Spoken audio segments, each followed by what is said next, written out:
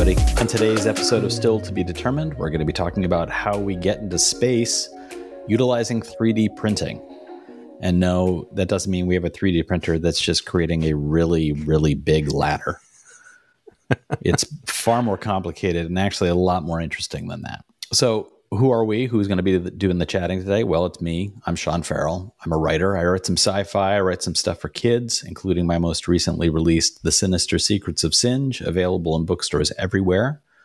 And of course, as always, with me is my brother. He is that Matt of Undecided with Matt Farrell, which talks about emerging tech and its impact on our lives. Matt, how are you doing today? Doing great. And just like one of the last podcasts we did, still moving into the new house. So I'm exhausted, but things are good. Yes. How about you? Well, you just said you're doing great, and you didn't put great into air quotes. So I'll do it on your behalf. In this episode and in the one from last week, and I say that right off the cuff, smooth as silk. Look at what a pro I am. Referring to last week's episode. We're actually recording these out of order. So we're doing this episode first, and last week's was recorded after this. So timey-wimey stuff. But just throwing this out there, if my voice sounds more Barry Whitish than normal, it's because I'm dealing with a summer cold. Fingers crossed, it's just a summer cold. I will be taking a COVID test later this afternoon. So good times all around. But for this episode, we are going to be sharing Matt's long-form interview with a gentleman from NASA whose name is Paul Gradl. And Mr. Gradl is involved in the development of a new form of, effectively a new form of building components of the rockets that get NASA into space, utilizing 3D printing, new materials, and just you think about the way we got into space in the 60s compared to what is being done now.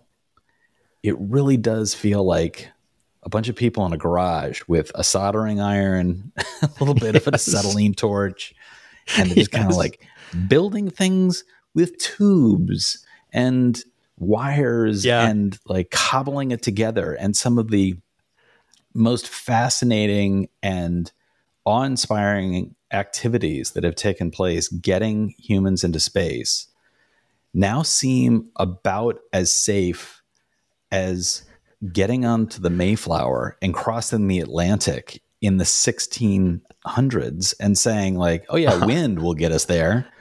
Like, no, stay where you are. Be safe. I'm really amazed at how we are now entering a phase of the development of this technology where it is impossible for me to wrap my head around what they are doing because it is so much more advanced, as opposed to in the 60s where it was like, well, we've got this thing. It has enough thrust. It can go. And everybody's like, got it. Got thrust. Yep.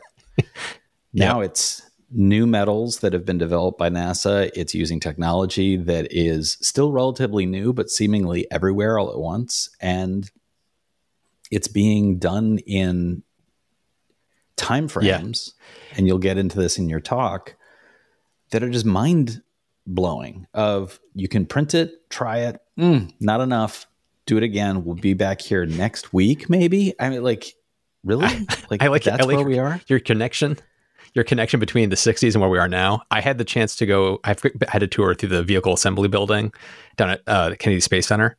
And it was a very kind of like almost religious moment for me walking into that building because it is massive. It was like walking into a cathedral and just understanding the history of what happened in that building. It was like awe-inspiring.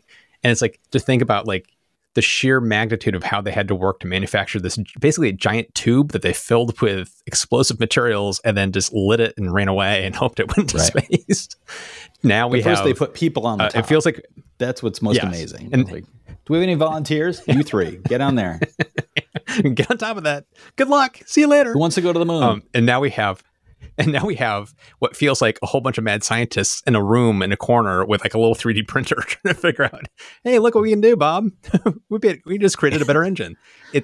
I'm oversimplifying it grossly there, but it's really inspiring to see how much, I don't want to call it simpler, but it seems like we've kind of mastered the idea of just little rocket science. And now we've come up with these new methodologies of how we can make it faster, iterate quicker, come up with new designs that make engines more efficient and new materials that make it all possible. It's really kind of crazy cool what NASA is doing with their research and the kind of the ground that they're breaking kind of quietly in the background. It's just kind of like, this is happening and none of us really know it. And it's going to have a huge impact on all of us in the future. And also because of the nature of NASA being a government program. Yeah. The things that they develop are made available to the public in the ways that, like, these new materials are not proprietary, corporate owned elements. These are things that are being shared widely to improve competition in the marketplace, to increase pathways to getting where everybody wants to get. It's remarkable. Mm-hmm. So with that, we're very happy to share Matt's conversation with Paul Gradl, principal engineer at NASA's Marshall Space Flight Center, to talk about the advances they're having with 3D printing of rockets. Yes, you read that correctly, Sean. It's 3D printing of rockets, and the things that they are doing are really, truly incredible. So on to the conversation. So thanks so much for Paul for being willing to speak to me today. I was hoping to kind of kick things off with you just to find out just a little bit about yourself before we get into all the tech discussion. I'm curious, how did you end up where you are? Like, how did you end up at NASA doing what you're doing? Yeah, so I'm a child of the shuttle area. So I grew up watching space shuttle launches, and even like Challenger disaster still resonates with me this day. Mm-hmm. So inspired by that, just watching exploration and teachers in space. But I think eventually I knew that I was going to be an engineer of some sort. And I remember for my 14th birthday, I asked for CAD software. I wanted AutoCAD. I wanted to learn how to go do CAD just because it fascinated me. And I spent a lot of my free time doing that. And eventually I landed a job as a draftsman. Didn't have my driver's license in a local company that did plastic injection molding. And being there, I was fascinated by, I made these drawings and these models, and then we could create these parts from this. So coming out of the experience and going into mechanical engineering school, I always thought I wanted to be in plastic injection molding. And really wasn't exposed to aerospace as much. But after I did my bachelor's in mechanical engineering, I went on and did an internship with NASA Glenn Research Center in Cleveland. And I think at that point, I caught the space bug and figured out this is where I want to be. But again, still very fascinated by the manufacturing side of things. And when I was at NASA Glenn, I got involved in a lot of 3D printing of plastics. And at that time, it was still used heavily for prototyping, right? We could go create a CAD model, go make these little prototypes, get them in our hands, and then eventually make the real model out of traditional manufacturing methods. But that always resonated and stuck with me on, I think this might go somewhere someday. Little did I know, here we are now testing and building rockets and exploring deep space using additive manufacturing. So it's about 2004 when I moved to NASA Marshall Space Flight Center. The group that I'm in, we're a component technology development group for liquid rocket engines, and we're responsible for the entire life cycle of rocket components: design, analysis, build, and test. And my focus has always been on the manufacturing side. And I've gone through a lot of the challenges of traditional manufacturing, welding, brazing, machining, forgings. And we had an early printer at Marshall that was a metal printer back in the early 2000s. And again, we used it more for prototypes, but saw the potential of that maybe one day we'll build parts with this. That was really more the early 2010s or so when we started getting serious about that and knowing that we could get the properties and the geometries that we wanted to go build rocket engine components. Yeah, I've been becoming fascinated by additive manufacturing because it looks like it's really going to be impacting literally everything because it's changing how we can make things. But as I've been learning more and more, when I came across what you're doing at NASA with the additive manufacturing for rocket engines, that just kind of blew my mind that you were able to do that. And I know there's been a lot of advancements and a lot of things that you've had to do to make that possible. And so could you kind of at a high level describe what is it's called Ramped? Is that the project acronym? Could you kind of describe what that is, what the project is at a high level? Yeah. So I think, again, early 2010s is when we started looking at metal additive manufacturing for use in rocket engines. And at the time, we made a very simple duct. Though it looked simple, it was difficult to manufacture. This 180-degree duct had a lot of tooling to traditionally manufacture and bend the tubes in there and weld on flanges, a lot of inspection. So even this very simple part took 6 or 9 months to make.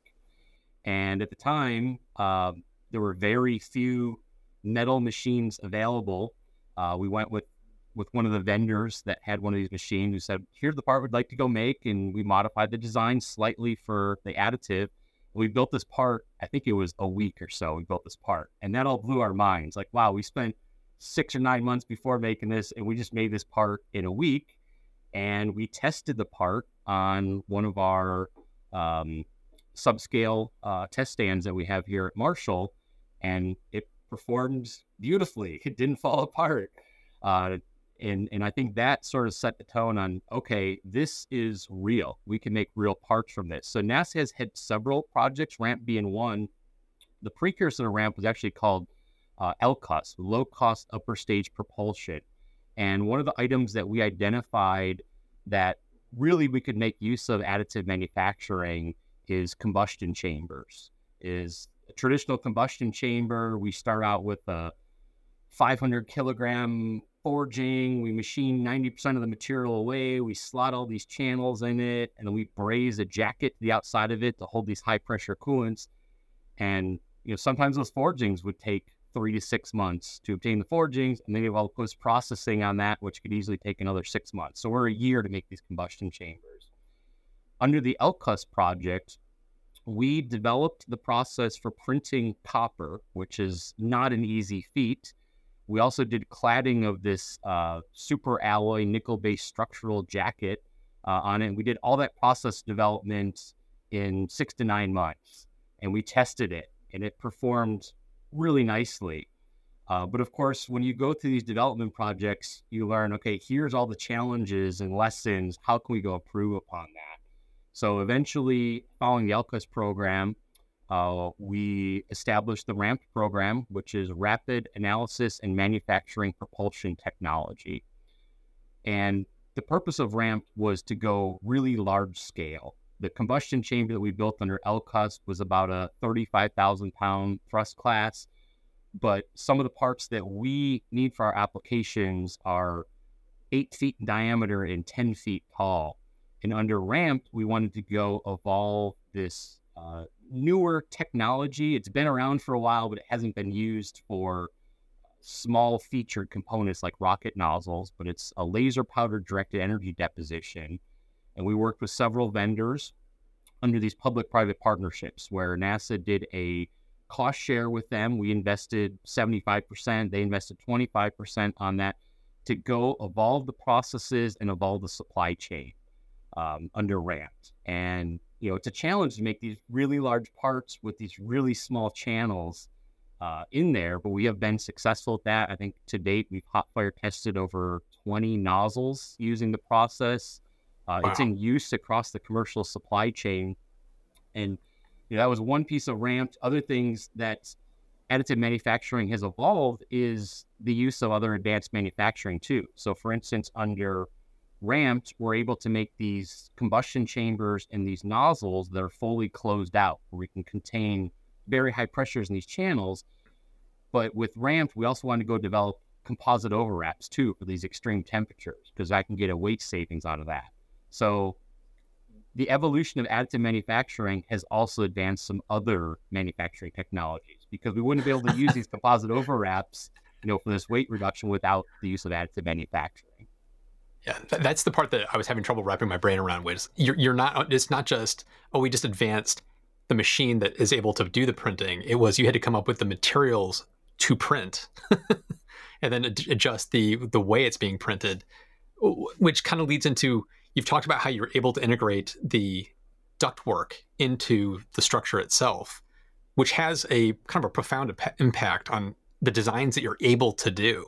I'm assuming you're able to do designs that you wouldn't be able to do any other way other than additive manufacturing by doing this. Is that correct? That's right. And additive manufacturing really offers a lot of advantages. And I guess before I get into that, I always like the caveat, don't use additive manufacturing unless you have to.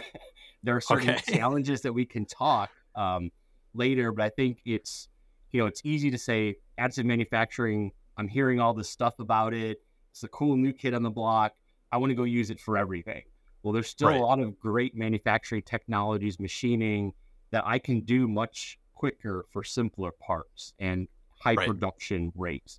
So with additive, yes, we find that we can go do complexity that we've never been able to do before. And that means performance to us. I can go make these complex internal features. I can do porous structures, all kinds of complexity in channels, lattice structures for weight reduction. And that's definitely on the design side. But the other thing that I think I've been fascinated with has been the material side of it too, is we are able to make materials that didn't exist prior to additive. And in some cases, they're new families of materials. And some examples are GR-COP 42. It's a copper chrome niobium material that we use for high conductivity, high strength for rocket combustion chambers. It was developed back in the 80s by Dave Ellis up at NASA Glenn Research Center, and it was traditionally manufactured, but the market for it just wasn't there because it was so expensive to make and nobody wanted to take that on. Well, with additive, it simplified everything because it starts out as a powder, and an additive, we need a powder. So we're able to evolve that material, which has been used in a lot of development applications and even recently flown earlier this year. And then we're working some other new materials, these oxide dispersion strengthening materials. One example is GRX 810, also developed up at NASA Glenn Research Center, where we're able to go to extreme temperatures that some of these traditional materials couldn't withstand. And again, only enabled because of additive manufacturing. So I think definitely design side of it, the material side of it, but then one thing that maybe I assumed in this discussion is the economic side of it. Is traditionally making combustion chambers, took 6 months, 12 months in some cases, assuming that I could get my forgings and, machining goes well and my brazing and welding and everything goes well on that. Well, with additive manufacturing, we're able to get an order of magnitude or better in many cases on lead times. So parts that were taking me months or years to make, I can make in days and months now. And with that comes huge cost savings, right? Because a lot of the parts we're working with, aerospace, nothing is cheap. Everything from our large components to the fasteners and seals that we use are all specialty. So some of these components can be hundreds of thousands of dollars, if not millions of dollars. So even if I get a few percent cost savings on it, that's huge. With additive, there's many cases where we see 50% or greater cost savings. Whoa. I didn't realize it was that big. Yeah. Because I mean, we're talking about the pros right now. We'll get to some of the challenges in a second, but like in the pros, it sounds like you're able to do designs you couldn't do any other way. So you can get very complex. You're reducing costs and lead time. What other kind of pros would you call out about being able to do it this way? I think there's, a new unique designs that we can do, not just in the complexity side of it, but now we can go locally add and change materials as needed. As you look at some of these components, there's some areas where I need high conductivity, other areas that I need high strength, other areas where I need corrosion resistance on that. And with additive, I can locally deposit these materials. certainly we could do that with traditional manufacturing, but that meant I was using joining operations and everything had to be leak free.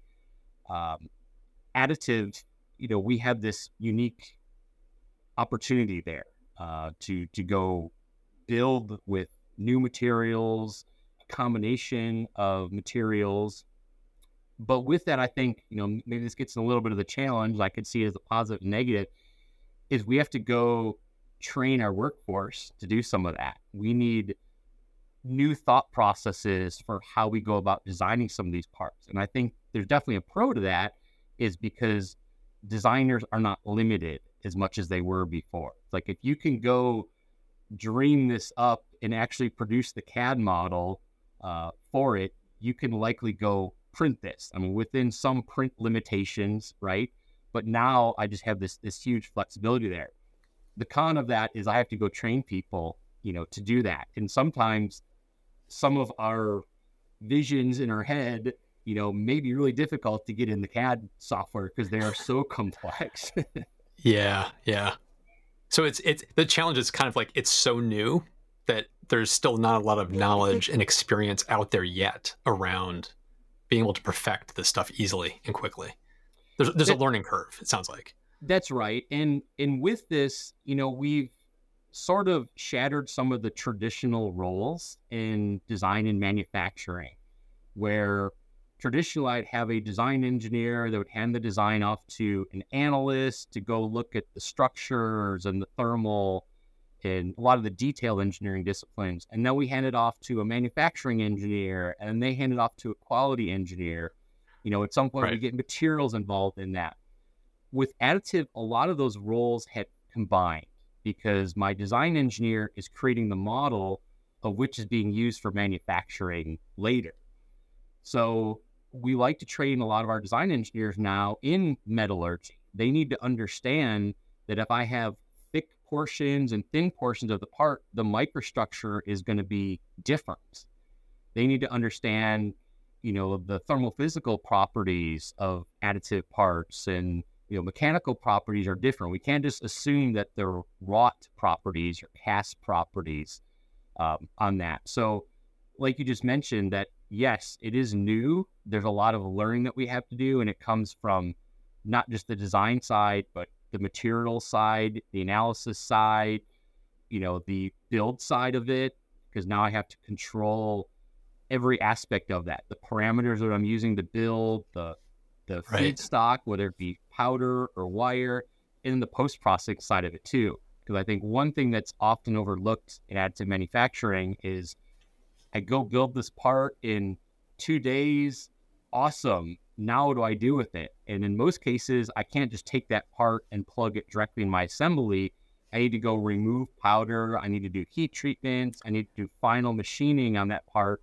So even though a part may have taken me 2 or 3 days to build, I might have several weeks or several months of post-processing. Yeah. And I think there's a lot of stuff that's overlooked, in that process that we tend to oversimplify. And, we use our desktop printers and off pops the part and we hold it in our hand. With metal parts, it's a lot different. Well, that actually raises a question for me, because like on home 3D printers, there's a problem where like you're building a large part and it may kind of warp and deform as it's printing because of the way it's heating and cooling and it's not doing it evenly. Do you run into problems like that printing large rocket parts? Do you have to account for how something might be shifting or warping as it's being printed? Absolutely. When we're working with metal, really it's a micro welding process. And with welding, you're always going to have distortion and residual stresses in there. So any of the metal additive manufactured parts that we're making, yes, we have tremendous amounts of residual stresses. And in some cases, we have to adjust the designs for the print operation. We have designed some parts and we've printed them, and they have actually separated from the build plate, or we have huge cracks in there from these residual stresses. So one area that is advancing in additive manufacturing is the simulation of some of these parts, is we can take the CAD model and we can go simulate different build tool paths on it, and the heating and the cooling that it's going to see, and figure out, maybe is there a better way to build this by adjusting my tool path? Maybe there's a different orientation, or maybe I just need to redesign some of the parts. Now, the advantage of additive is I can go through some of those iterations quickly. It might take me a few days to build a part and say, that failed. We had too many residual stresses in there. Let's redesign it, and we can go back to the printer a week later on that. But I think a lot of the stuff that you see on your home-based plastic printers, we definitely experience those challenges probably in order of magnitude more. Even when it comes to support structures, right? We have to figure out the best way to do support structures and the best orientation for these parts. We still have to adhere to some of the what we call design for additive manufacturing, DFAM rules, where there's certain build orientations, certain angles that I need to adhere to in that. There's even like build plate locations where I may have challenges on that. Build plate design, that's something that is definitely we take into consideration. And one thing that I think is also worth noting that I've sort of generalized metal additive manufacturing in this discussion so far, but there's really more than 10 metal additive manufacturing processes. And each one of them is very unique. They all exist because there's a need for them. Some of them are really high deposition rates, but low resolution. Others are really fine resolution, but low deposition rates. So they complement all of each other well, and we use all of them. There's not just one particular process. So if we've talked about there's cost benefits, there's iteration benefits, there's all these benefits we talked about before, but the actual rocket engine itself that you might print, what kind of benefits are you seeing from performance versus a traditionally built rocket design? Well, I think one of the things that really sticks out to me is the iterations of the design. And again, this was probably overlooked in the early days of additive manufacturing. So we're thinking, we want to go make these parts for production. But now we're able to make very early, rapid prototypes of these that we can go test. And I can do this in a matter of weeks. I can change my design, and I can be back in the test stand in a couple of weeks. That has radically changed how we're doing things. Traditionally, it would take me 9 months to a year. I would build one combustion chamber, one injector. If something went wrong, I would have to delay my test program. So we were a year, 2 years for some of these test programs. Now I can go into a test program in a matter of weeks, and again, make those design changes. We call this the design, fail, fix cycle, where go design it, go build it, put it in the test stand.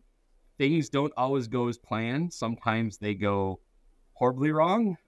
We have failed parts on the test stand, but I can learn from those, and I can make these quick design iterations. And again, it's not uncommon that we're doing these in a matter of weeks. And I think one thing where this has really become apparent, which is really fascinating for me, is how we're training the new workforce with that as well for rocket applications. You see a lot of university rocket teams that are now design, building, and testing small rocket engines because of additive manufacturing. So now all these students have hands-on experience. So when they're going to commercial space or coming to NASA, they have done this. They have gone through the trials and tribulations of testing and actually brought their designs to life. So I think that's definitely one of the advantages of this. But we also find other advantages too in specialty tooling. Sometimes we need certain fixtures for our test stand that may be difficult to machine or long lead on that, and I can go print some of these. The performance side of it, again, we can go make unique designs that we couldn't produce before, that has complex internal passages or unique injector patterns to increase the performance. And then, one thing that I mentioned earlier about with the complexity and the novel materials has actually brought about new propulsion concepts. One of the programs we're working right now is rotating detonation rocket engines. And these were conceptualized 40 years ago, but we really didn't have the technology to make these real, to actually go build these. But now that we can go build these complex passages and we can use novel materials like GRCOP42 and GRX810. We have tested some rotating detonation rocket engines. We got 100 seconds on one of these demonstrator engines, and we have a ongoing program that we're going to do larger thrust classes. Now, with these engines, we get a 30% performance improvement, 20 to 30% over traditional engines, which That's is incredible. fantastic, because I remember back in, shuttle days and some of the other development programs, we would chase after a 0.5% or 1% performance improvement, which was huge. And now you're talking in order of magnitude more than that. So additive manufacturing is definitely changing the way that we can, think about some of these advanced propulsion concepts too. I mean, that ties right back into what we were saying before. It not only lowers costs for the iteration and production of these designs, but you're creating engines, like you mentioned. We knew what it was 40 years ago, but we couldn't do it. And now we can do it. And with those gains, it means less rocket fuel to get a rocket to space, which also reduces the cost of sending something into space. So it's like all these things kind of add up to potential great cost reductions for space exploration. Absolutely. And I think that's something that it propagates, the butterfly effect, in a sense, that we do these developments and you see them spread across industry, and we see other adoption in energy and oil and gas with some of these novel materials that we're developing, which is one of the goals of NASA too, right? We want to go take on some of this research and development that companies may not be doing, and try to infuse these into commercial applications. Of course, we're focused on the aerospace sector. And I want to backtrack a little bit, that I do think on the aerospace side, particularly in the launch vehicle industry, that additive manufacturing has absolutely enabled that, which in turn enables more launches, more satellites, low Earth orbit access, and then deep space exploration from just these new technologies. Because there's a lot of companies that have either been established or have evolved because of additive manufacturing. They now have access to make combustion chambers and injectors and these rocket engines that were specialty manufacturing processes 20 years ago that only 2 or 3 companies could do. So from that, we see this propagation across the industry of now there's all these launch companies that are able to, again, launch new satellites. And we have ferry flights now to the International Space Station.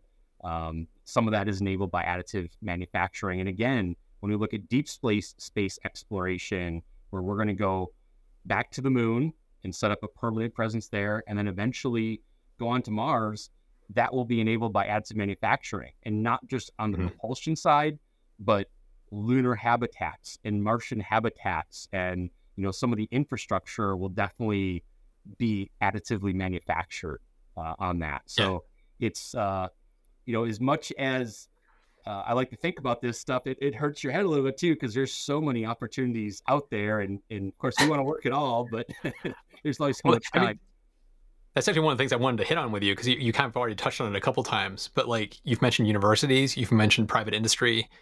NASA isn't doing this just for NASA. NASA is working as a partner with private industry and colleges and universities to try to kind of unlock new paths beyond what you're doing day to day. Could you kind of talk a little bit about that, about how that relationship works with universities and the private industry? Yeah, absolutely. So we're taxpayer funded, right? So we work for the American people and really the world too. I think that is one of the exciting roles about working at NASA is we inspire university students, we inspire companies, we inspire the average person too. And I don't take that lightly by any means, that I think about every day with this. I think from an additive manufacturing perspective, yes, we partner with research institutions, we partner with universities and academia, and we partner with industry. And each one of them play a very unique role. There's a lot of projects and research that we want to do that we may not have bandwidth to do. So we set these up as student projects, and we have undergraduates and masters and PhDs involved in some of the fundamental material science and establishing material properties and publishing a lot of this data. And those students are also exposed to, again, real world NASA problems. We give them, here's the challenge we have, here's the time period that we'd like to go solve this in. I sit down with a lot of students probably every 2 weeks or so, and we get updates from them. So, they're not just working on busy work. We are using all that data. So we're training the next generation through the universities, and they're supplying a lot of critical data for our projects. Another unique role of NASA is we get to see everything that's going on across the industry. So we get to work with all the commercial space companies and a lot of the specialty manufacturing companies. So we get to see the challenges. And usually when I start to see 2 or 3 companies have the same problem, we say, okay, let's go establish a project around this. Let's go stand up the ramped project or another project, because this is an issue that we see. And one of the goals of companies are to build their hardware, launch vehicles, and create revenue, right? You have to exist as a company by creating revenue. So R&D may not necessarily be real high in their portfolio. NASA can take on that R&D, and we can engage universities. And ultimately, our goal is to be able to set up commercial supply chains for this. Is if we develop some unique process at NASA, great, but I want to be able to show a infusion to industry and make it accessible so that we can go buy parts or processes from these companies, but universities can, other commercial space companies and aerospace companies, oil, gas, energy, they can all use these materials, these processes. So again, I think that's something that we think about a lot in terms of, what is the value that the taxpayers are getting out of this? And I think it's tremendous, because we're doing a lot of development that we see, 5, 10, 20-fold returns on investments with the commercial space sector. And, I think it's a really great role for us, because we can dig in, right? We understand the challenges of space flight and the requirements, and we're going to go about this methodically. But, we can train students, on that thought process too, the systems engineering and how you establish these big projects and the little pieces that fit into that. And additive manufacturing, you alluded to this earlier, there is so much to do here.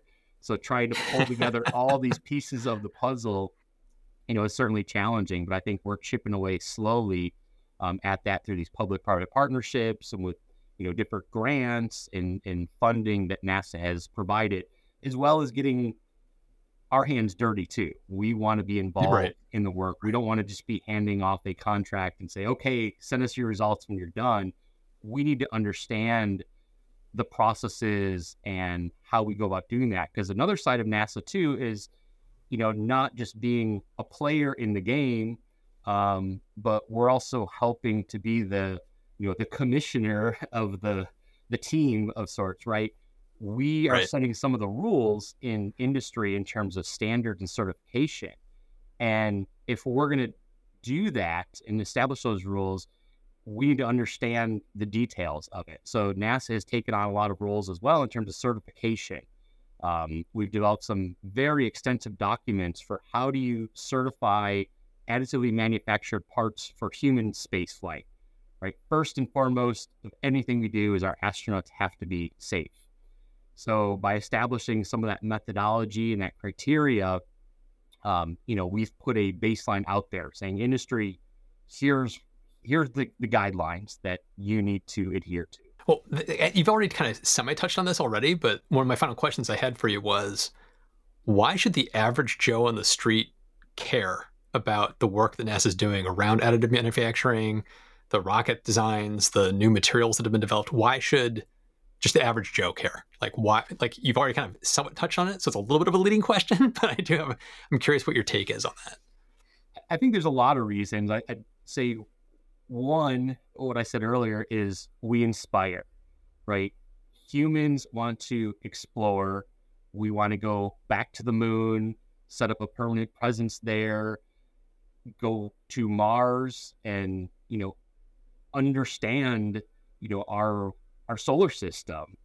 And NASA has continuously inspired. And it doesn't matter where you're from around the world, who you are. I think you look at some of these images from James Webb Space Telescope, or you watch a launch. I think everybody just sort of gets that moment of peace that you can, wonder what is out there. So I think that is one of the roles that NASA plays in all this. I think when you dig down further, to explore, we have to lower the cost of exploration, and additive manufacturing certainly helps with that.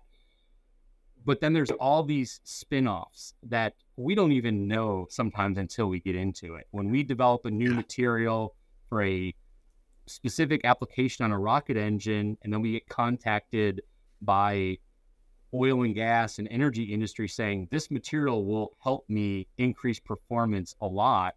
Those are spin-offs that we never planned for, but definitely are exciting. And I think we have dozens of examples of things like that across things that NASA has, developed because of our specific needs. And then, 20 or 30 years later, you see, okay, we have microelectronics because of some of the work on the Apollo program. And we have cell phones because of some of the communication developments, and we have new materials that now spread across the energy sector, which decrease energy costs. So I think those are a lot of the side benefits that taxpayers and the average person may not necessarily realize. I think they look at, well, we put all this money into NASA, and if you look at it from the overall government budget, we're a very, very small piece of that. Yes. But the return on investment is huge. And I think we can't necessarily put a price on, the dreams and the inspiration of looking at these fantastic images from James Webb and, just allowing kids to, dream of, they want to explore space and they want to, be an astronaut one day, because from that, whether they become astronauts or not, we're probably going to end up with a whole bunch of new engineers that are going to engineer new launch vehicles or, other critical products that we're going to need to move forward, in society. So I think there's a lot of, benefits that we don't necessarily realize. It's like planting a seed and watching it grow into something new and exciting and unexpected. It's like the inspiration, I think, is a great way to put that. It's a seed of inspiration that you're working on. So that kind of covers all the major topics I was hoping to cover with you. Is there anything else that you'd want to touch on? No, I think again with NASA, we're publicly funded, right? So a lot of the data that we're producing, we're trying to get it out to industry and academia and make it available. We encourage those conversations and collaborations and public-private partnerships. And, we're always happy to talk additive manufacturing and geek out on it. So. Yeah, I love geeking out on this stuff. It's so fascinating. So thank you so much for joining me, Paul. This has been fantastic. Thank you so much for having me.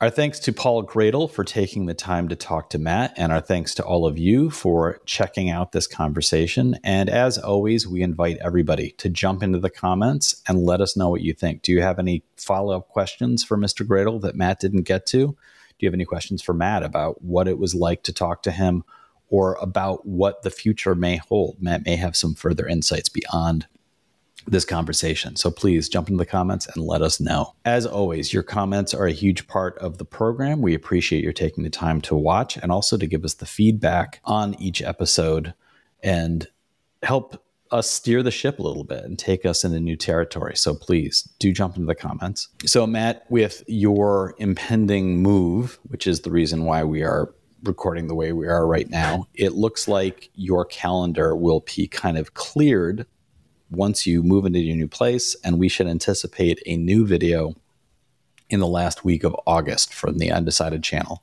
In the meantime, you've got us here. You can jump into the comments on our episodes here. And Matt, what do you have coming up upon your return? What are you going to be talking about? Oh, there's a lot of different videos we got in the works right now. There's some about a mistake I made on my new home, kind of a decision that's been having kind of a ripple effect of like, oh, crap. There's another video about solar's meteoric rise and how everybody, whether you were for solar or against solar, everybody's predictions of how it would perform by this point in history were all wrong. And it's kind of a fascinating how like even the people that are the biggest proponents of solar just completely got their estimates wrong. There's a video diving into all that. That sounds really interesting. And I'm really curious about what the insight is.